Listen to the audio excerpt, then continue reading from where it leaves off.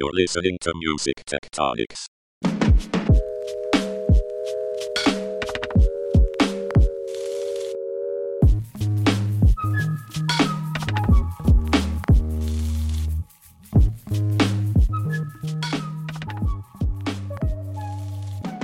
Welcome back to Music Tectonics. This is a podcast that goes beneath the surface of the music industry to explore how technology is changing the way business gets done. I'm your host, Dmitri Vietze. I'm the CEO and founder of the PR firm Rock, Paper, Scissors. And we're going to do something a little bit different this episode. When we first launched the Music Tectonics blog, which was the first thing we did in the Music Tectonics world, I wrote an article about some of the seismic shifts that are happening beneath the surface. I identified things, some of which I thought I was making up, some of which I definitely wasn't. Music is like water is not one that I made up. In fact, I heard Mark Mulligan at Meetum this year mentioning that he first heard it 19 years ago at Meetum when Gerd Leonard, the futurist, talked about this idea that music will become like a utility with people paying a monthly fee. I also identified music as an experience. Music is competing with everything. Music production is in the hands of the masses. And another shift as a result of that, there is substantially more music than ever. And I also talked about how music has been sliced into smaller and smaller pieces, which we can get into. But today, I want to introduce one that I have not put out there to the world, and I'm going to test it out with my guest, Vickie Nauman, who's here with us. How are you, Vickie? I'm really good. Vickie, you may have heard her voice on this podcast back, I think it was in March, when we talked about kind of music tech acquisitions and the different patterns there. And Vickie has her own consultancy firm, Cross Border Works, and happy to have you on again. Oh, I'm happy to be here. I because I feel like you've done such a great job of identifying some of these big shifts that are happening under the surface of the industry. That for many people, we're all just too busy, heads down, building and doing business, and we need to take a breath and pay attention to these things. Awesome. Well, I appreciate that. So I threw this one out with you, and let's talk about it. So I've got this new theory, and it's the idea that Humpty Dumpty is coming back together again. So that's kind of a ridiculous statement, but this is a seismic shift. And if you don't know, Humpty Dumpty is like a nursery rhyme that went, Humpty Dumpty sat on a wall, Humpty Dumpty had a great fall. All the king's horses and all the king's men couldn't put Humpty together again. So there's some maybe gender specificity that doesn't need to be in there about kings and men and so forth. But I identify those sort of as like the music industry in a way. Here we had this very robust physical marketplace in recorded music, and it seems like everything shattered when things first went to digital.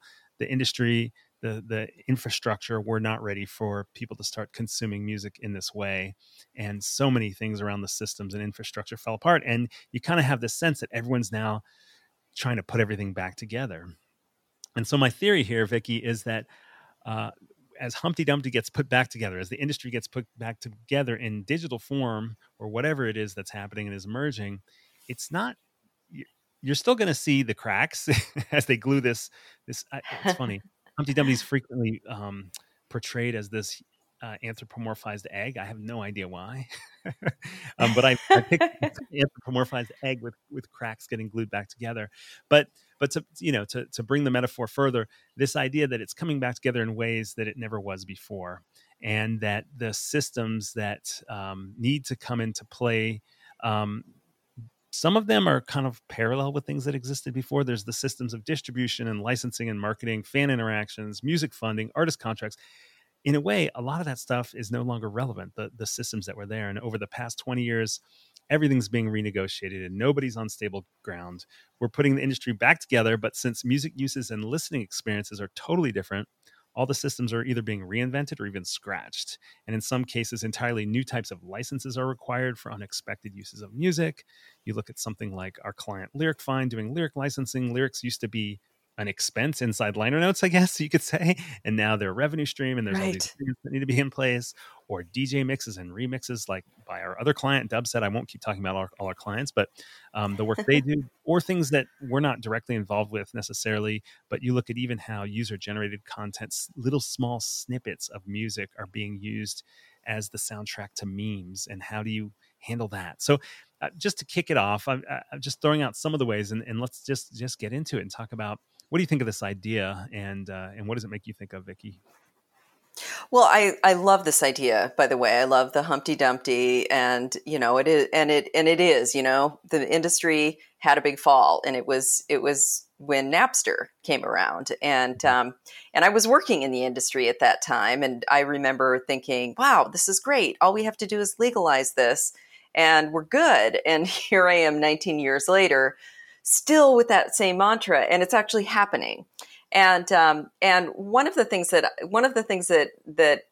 I now, when I reflect back on the last 19 years of this, is that when you have incumbents and you have existing norms, existing distribution models, existing marketplaces for music, that's what you build your entire business around, and that's what labels, publishers, management firms, and creators all really did. They knew that if they wanted to get played on the radio, they had to do a 3-minute single. If they wanted to release an album, they needed to do an EP or a CD. And both of these are what I would call containers of yesteryear.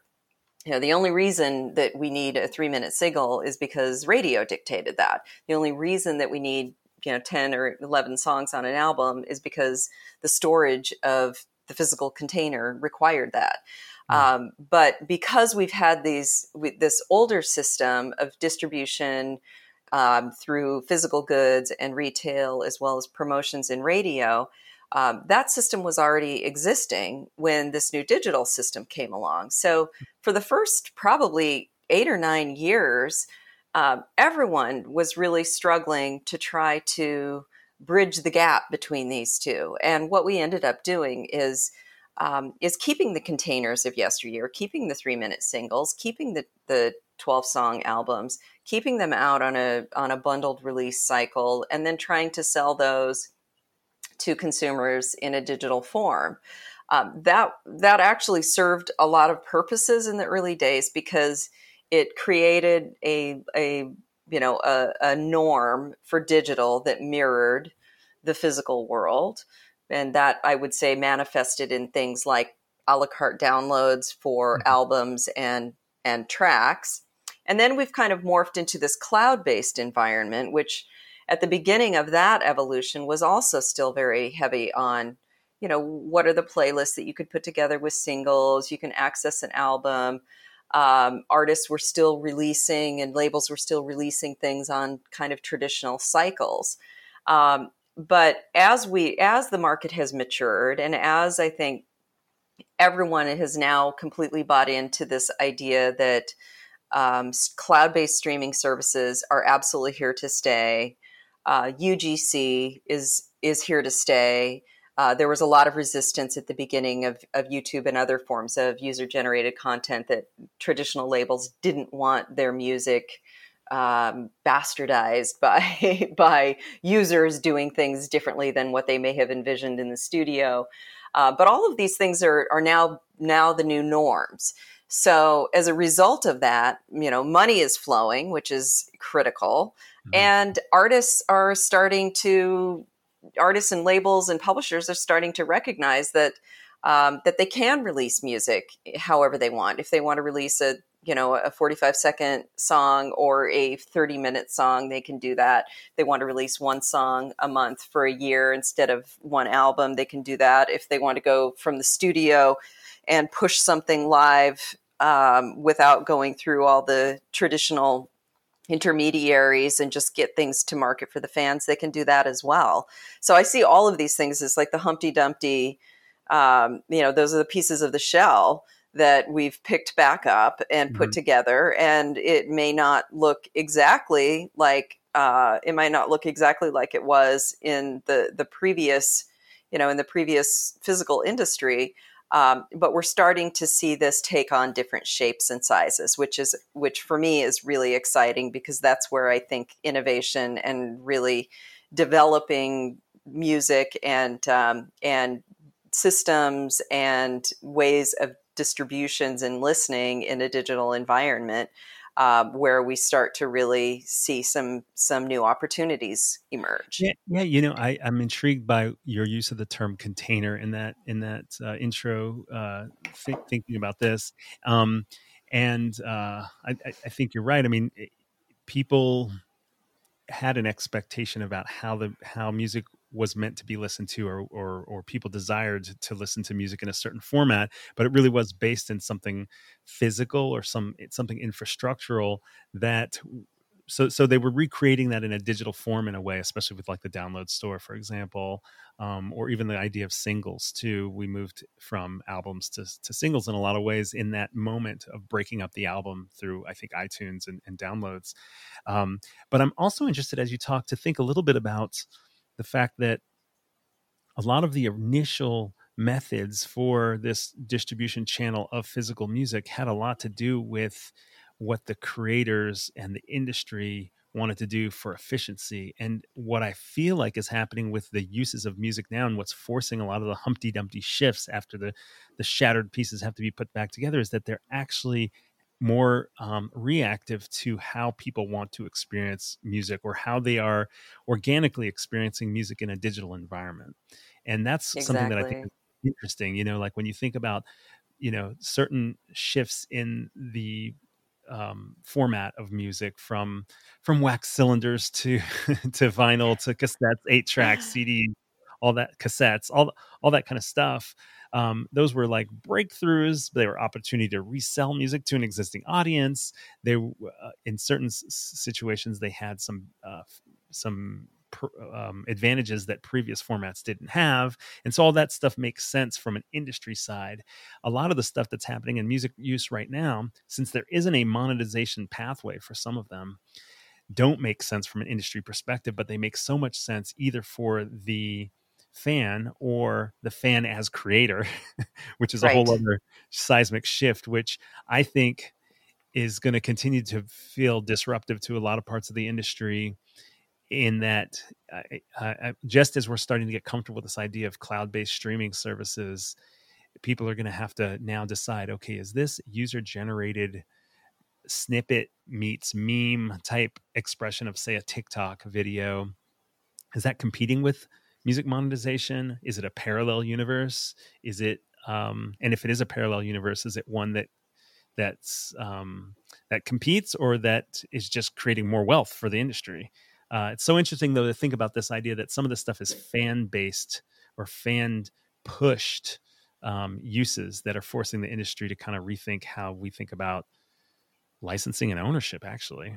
Well, exactly. And there are things that are happening now that that I look at the gaming industry, and 10 years ago, no one would have ever thought, oh yes, I'm going to play video games and I'm going to have my friends record me playing the video game, and then we're going to post it on YouTube and Twitch, and that people will want to watch. People will want to watch other people playing video games.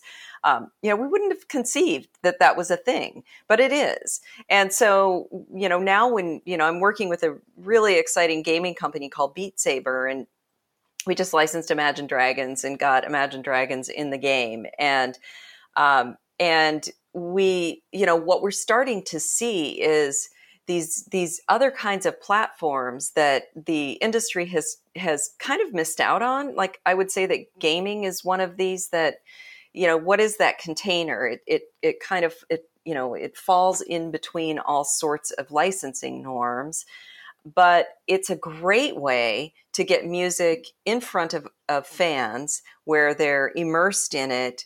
They are hearing and experiencing and participating with the music in ways that you don't when you just have a streaming service that's playing music in the background of your office, or while you prepare dinner. And it also is a way for people in the A&R and the marketing teams of labels to reach a different audience and in a different context. So we're starting to see things like that. And a lot of these initiatives are really being driven by artists and by those on the creative side of the industry, not necessarily on the business side of the industry. Because if you think about monetization and you go down a path of, here are a handful of norms of this is how you could license a la carte downloads. This is how you could license an on-demand streaming service. This is how the revenue flows from consumers through this very twisted, winding path, and the royalties make their way to the rights holders and then the creators. There's a norm that's developed around that. And these new uses where we've got music in games, we've got stems, we've got little sample marketplaces like Splice, we've got music that's just little clips are being used in emojis. What are all of these things? Are they promotions? Are they marketing? Are they monetization?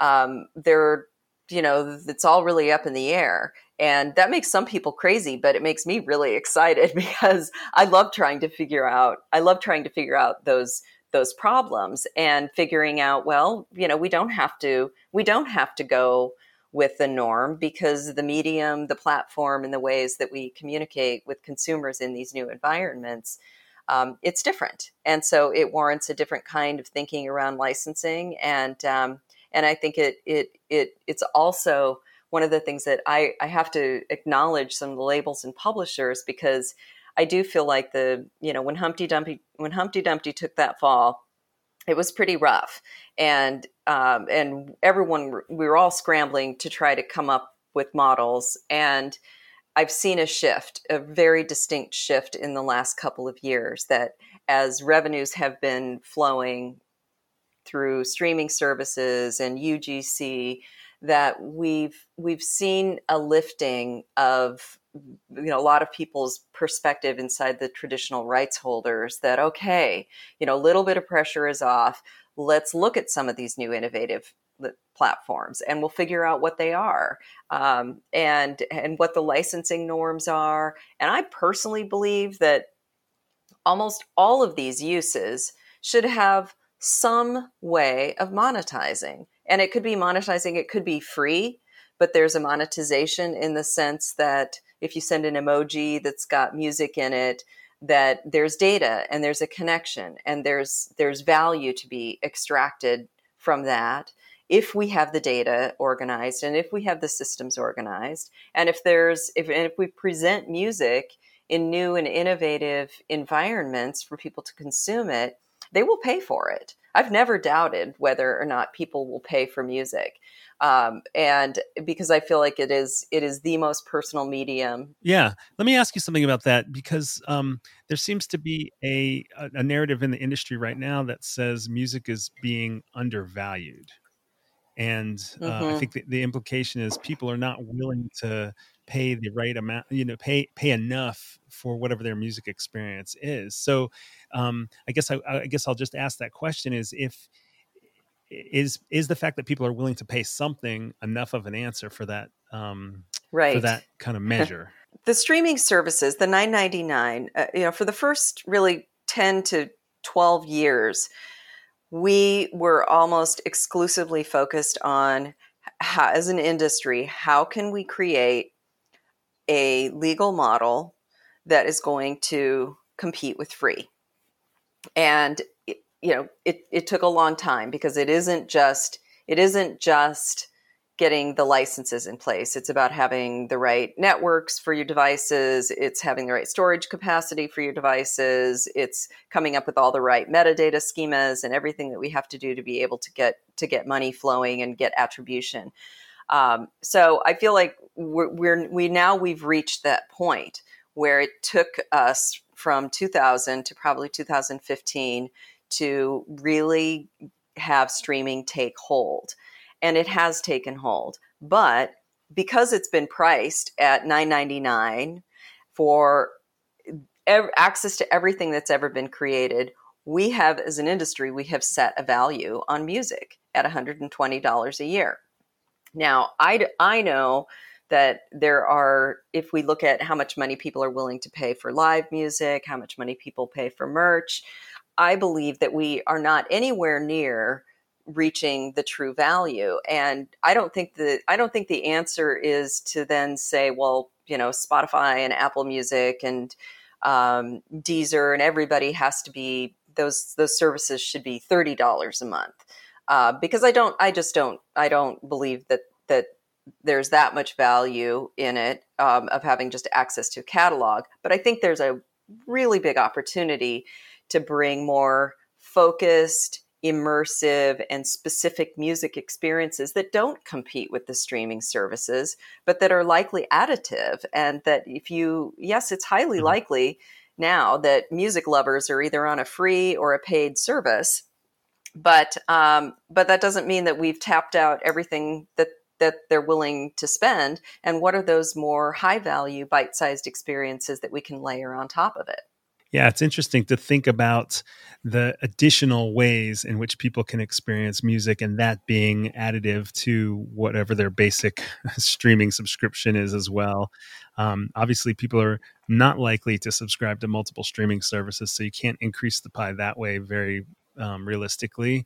And it's true that I think we're seeing some uses that are emerging that are musical, but they don't compete with the idea of listening to music. You may be competing with the time they would have been spending on social media or playing video games. So at Music Biz, there was a room of startups working with Universal, and one of them was Song.ai, which was one of these STEM remix apps. It's a tablet app where they take an existing popular song and let you as the user play the song, but in the way that you want to, kind of use the same trumpet sound or guitar sound to solo with the rest of the song and interact in that way. And, I don't think somebody's going to say, oh, I'm not going to put on any music today because I already soloed on this Miles Davis track that I borrowed. Or, exactly. I'm completely fulfilled. I think, I don't need any more music. Right. That's more like, well, I'm not going to play video games because I just stared at a screen for an hour playing with music, and then you're going to hop in your car and turn on your music, or you're going to go cook and turn on your music, or go for a jog and turn on your music. In fact, in some ways it might make the fan base more engaged and want to listen to more music because they feel like they're a part of the process as well. So one thing that comes up for me is that in addition to the licensing issues in relation to these new uses of music is also kind of the artistic issues too. So that example that I just gave where somebody's interacting with stems, it's like the owners and the creators, the artists, the songwriters, the publishers are giving up even more control of what their art sounded like. So you mentioned earlier in the conversation that it took a while for people to get used to that with video, with UGC, user-generated video. Now this is a whole other level where people are actually reconfiguring the song. They're not just adding the song to their own visuals. They're now actually recreating the song. Right. Exactly. But I think I think that, this is a point where I remember in some of the early contracts that I did for licensing, there were clauses in those agreements that said, you will not place our music in any kind of user-generated environment, user-uploaded, on and on and on, because it wasn't seen as legitimate.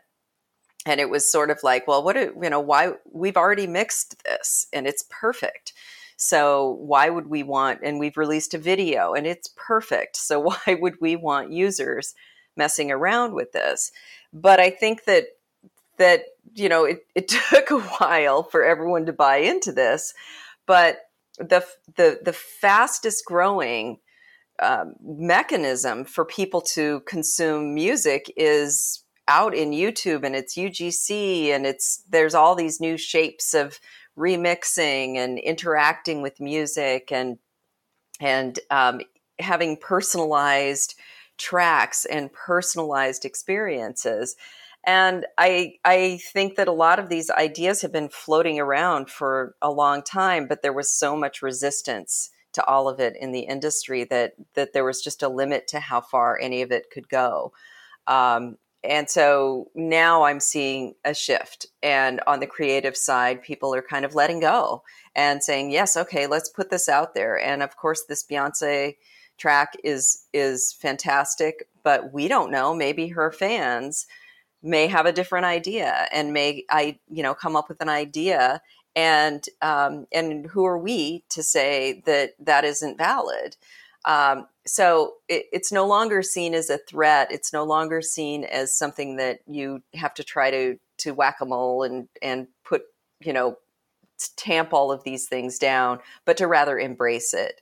I also feel like on the subject of the devaluing of music, I still believe that there is a ton of money that is just not making its way through the system, and that things like UGC, where users are uploading music, there's kind of a complex internal process of fingerprinting and metadata identification and claiming of the video, the publishing, and the sound recording. These are not scalable for people to be handling, and labels and publishers and rights holders to be handling those manually. These need machine learning. There's such a massive volume. And when you consider all of the things that need to be done within a really narrow time range to actually achieve the level of monetization that music earns in UGC environments, we haven't had the right systems in place to be able to extract that value. And I think that is also changing. And as the legislation changes with things like Article 17 in Europe, that's going to change the framework around, how music does extract value. But it is, I see no end in sight to the growth of UGC around the world in all different permutations. Something we haven't addressed yet in this conversation, which is sort of a side effect of this, some of the things we're talking about, is that as artists are getting, as fans are creating things with artists' content, they feel less connected to the fans, or actually feel less connected to the artists. or to put it another way, as we're using smaller and smaller snippets of music, and as this UGC video content or other content is kind of getting created by fans, the music, these small pieces of music no longer feel like they're connected to a pathway back to the artist. So I'm curious to see how artists will maintain their relationships with fans if you can slice and dice this music and use it in this different ways. So, I mean, you're already seeing that to some extent when you move from albums to tracks that are now playlists, because people are listening to music based on what they're doing and on their mood, rather than a desire to hear an artist story or artist concept. But as you take these slices of music and put them into user-generated content that is connected by a meme, like, oh, look, with this music, you always do this type of movement or this little skit, and we're all going to do thousands of variations of that. The connection that the user has with that with the music is around something that has nothing to do with the artist. Right. Well, it is really fascinating. But when we see how users are engaging with music, I feel like it is kind of, music is ripe for segmentation on not only styles of music and what resonates with different consumers, but also around different experiences and different contexts. It doesn't matter. And in fact, if you have problems sleeping and you need music to put you to sleep, or if you're using music to concentrate on a project that you need to get done under deadline, these kinds of things, you actually don't want music like, music is medicine. You don't want music to take the front seat of your attention. You want it to be in the background. You want it to create a particular mood and a particular mental state. And then, what does a deep fan engagement look like? Is that more intense experiences like live music or immersive audio or, VR or gaming? These are things where you are really connected. And I also feel like Netflix series, I've gotten turned on to music because of great music supervision. And that's because it's the context in which I'm listening. I feel very connected to hearing an artist and hearing a particular sound. But we're, again, I feel like we're kind of using yesteryear's definition of fan engagement to define, well, are you going to go see a concert because you heard a sample in a song, for that sampled artist? I don't know. Maybe not. But we're just not I don't think we're at a place still where we understand how the fan and artist engagement is really going to play out over the long run. I personally love using samples and using snippets and having UGC because it lights up music that you would never have heard. And I have this great story where I was in the car with a friend and his kids, and an Erasure song came on. And, my formative music years were in the 80s and 90s, because I'm old. And these kids, they started singing with this Erasure song. They knew every lyric. And we looked at each other and we're like, how in the world do you guys know this song? And they said, oh, it was in the Magic Unicorn game. And so I feel like, well, then, we've just done Erasure this incredible, this incredible service by putting their music in context, in a different environment. And that is a different kind of fan engagement than the olden days of going and hanging out at a record store and,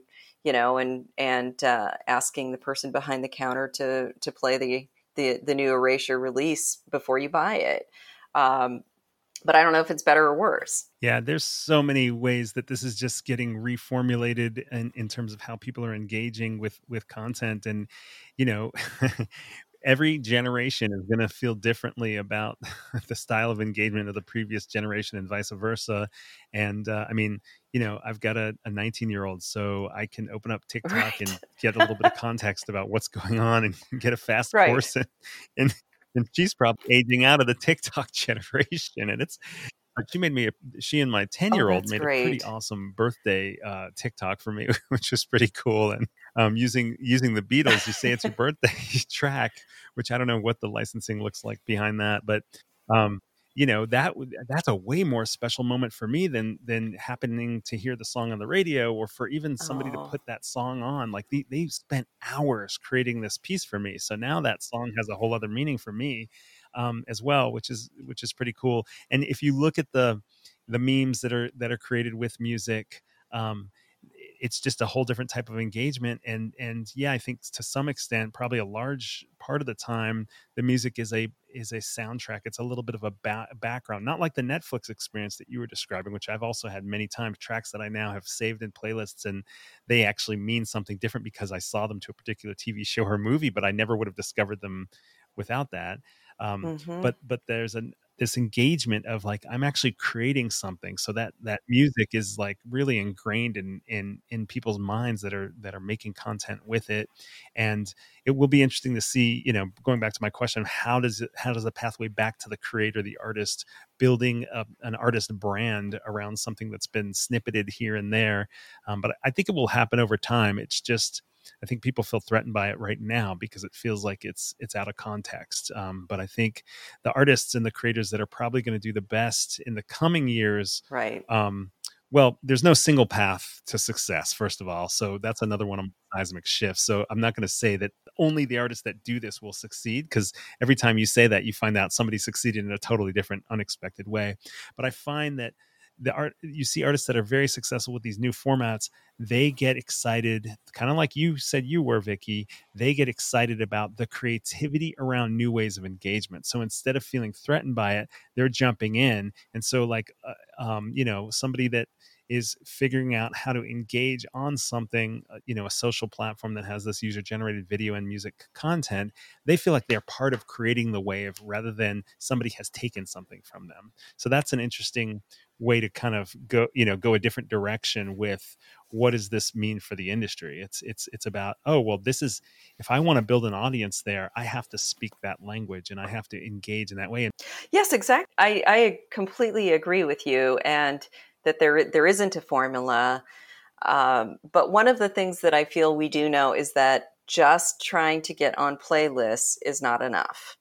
And I feel like there has been this inordinate emphasis to get playlist placement. And, we don't know enough yet about that. That feels a lot like the containers of people pitching radio, which was where I used to work in another lifetime, where you've got a funnel of lots and lots of music that you wanted to get into a very, very limited number of outlets. And in yesteryear, before Humpty Dumpty took that fall, it was radio stations. And now we've kind of morphed that into playlists. And I feel like, there can be two artists on the same playlist. One blows up and the other one doesn't. We don't know what the science is behind that, and we don't know what the formulas are.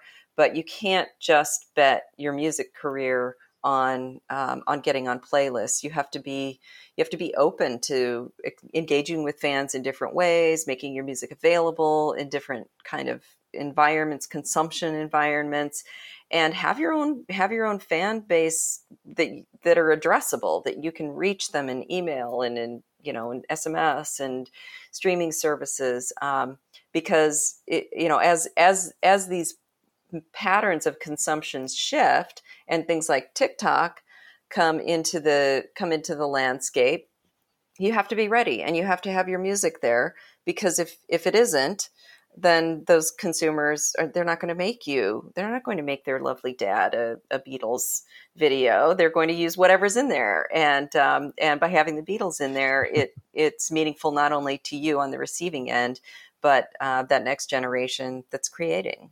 That's right. I mean, if you're not there, you're pretty much invisible. So that's a tricky part. So, well, this has been fun, Vickie. Thanks for playing the Music Tectonics Seismic Shifts game. I've never structured an episode this way, but appreciate you, taking the risk and going. Yes, exactly. I love the image, and I do feel like we largely have Humpty Dumpty put back together again, but we're still filling in some of those gaps, and we're still figuring it all out. But it's a really exciting time, and I definitely appreciate you spotlighting all of the underlying shifts that are happening as a result. Cool. I appreciate that, Vickie. And, maybe it'll turn out the egg metaphor was right, but it wasn't an egg like a raw Exactly. egg. Maybe it was one of those eggs that's been soaked in vinegar and turned into a rubber ball. And so all that. I know. Well, after having seen, and lived through that period where, the revenues were tanking and there was just a lot of chaos and we didn't have any sort of paved paths forward. I do feel like this industry is almost undisruptible, because if you have that fan and artist engagement, this industry is not at risk. It's all of the people in the middle, and it's all of the structures and all of the ways that we do business that have to change. But that foundation is absolutely been there, and so I think that the Humpty Dumpty may have fallen, but I don't think that anyone ever saw that. At least I never saw the industry at risk of just being completely wiped out. It's evolving. It just evolves very slowly and sometimes painfully slowly. Yeah, and then picks up speed again. Music is kind of like a drug, and it's kind of like a liquid. It just seeps everywhere, and you can't stop it really. It's seeping into every part of life now, which is cool to see, and obviously for the creators and the rights holders, it's good when it pays, not to be fake. But so thanks again, Vickie. Thanks so much for joining us. Thank you, and keep up the great work. Thank you, and thank you for listening to the Music Tectonics podcast. Do me a favor, subscribe to it on your favorite podcasting platform. Post about it, spread the word. We're still young, and would love to get your feedback. If you have ideas about what the seismic shifts are that are influencing the music industry, I'd love to hear from you. You can find me on Twitter at Dmitri Vietze, on LinkedIn, Facebook, Instagram, everywhere. You can email me at music@rockpaperscissors.biz, B-I-Z, and let me know what you think are some of the most interesting shifts beneath the surface. Or you could also come to our conference called Music Tectonics in Los Angeles, October 28th and 29th, 2019. We'll be taking over the Skirball Cultural Center on the 29th of October, and these are the types of conversations we'll be having. You can get a $50 discount code to the conference, which is already very affordable, by going to musictectonics.com and signing up for our newsletter. Thanks so much for listening.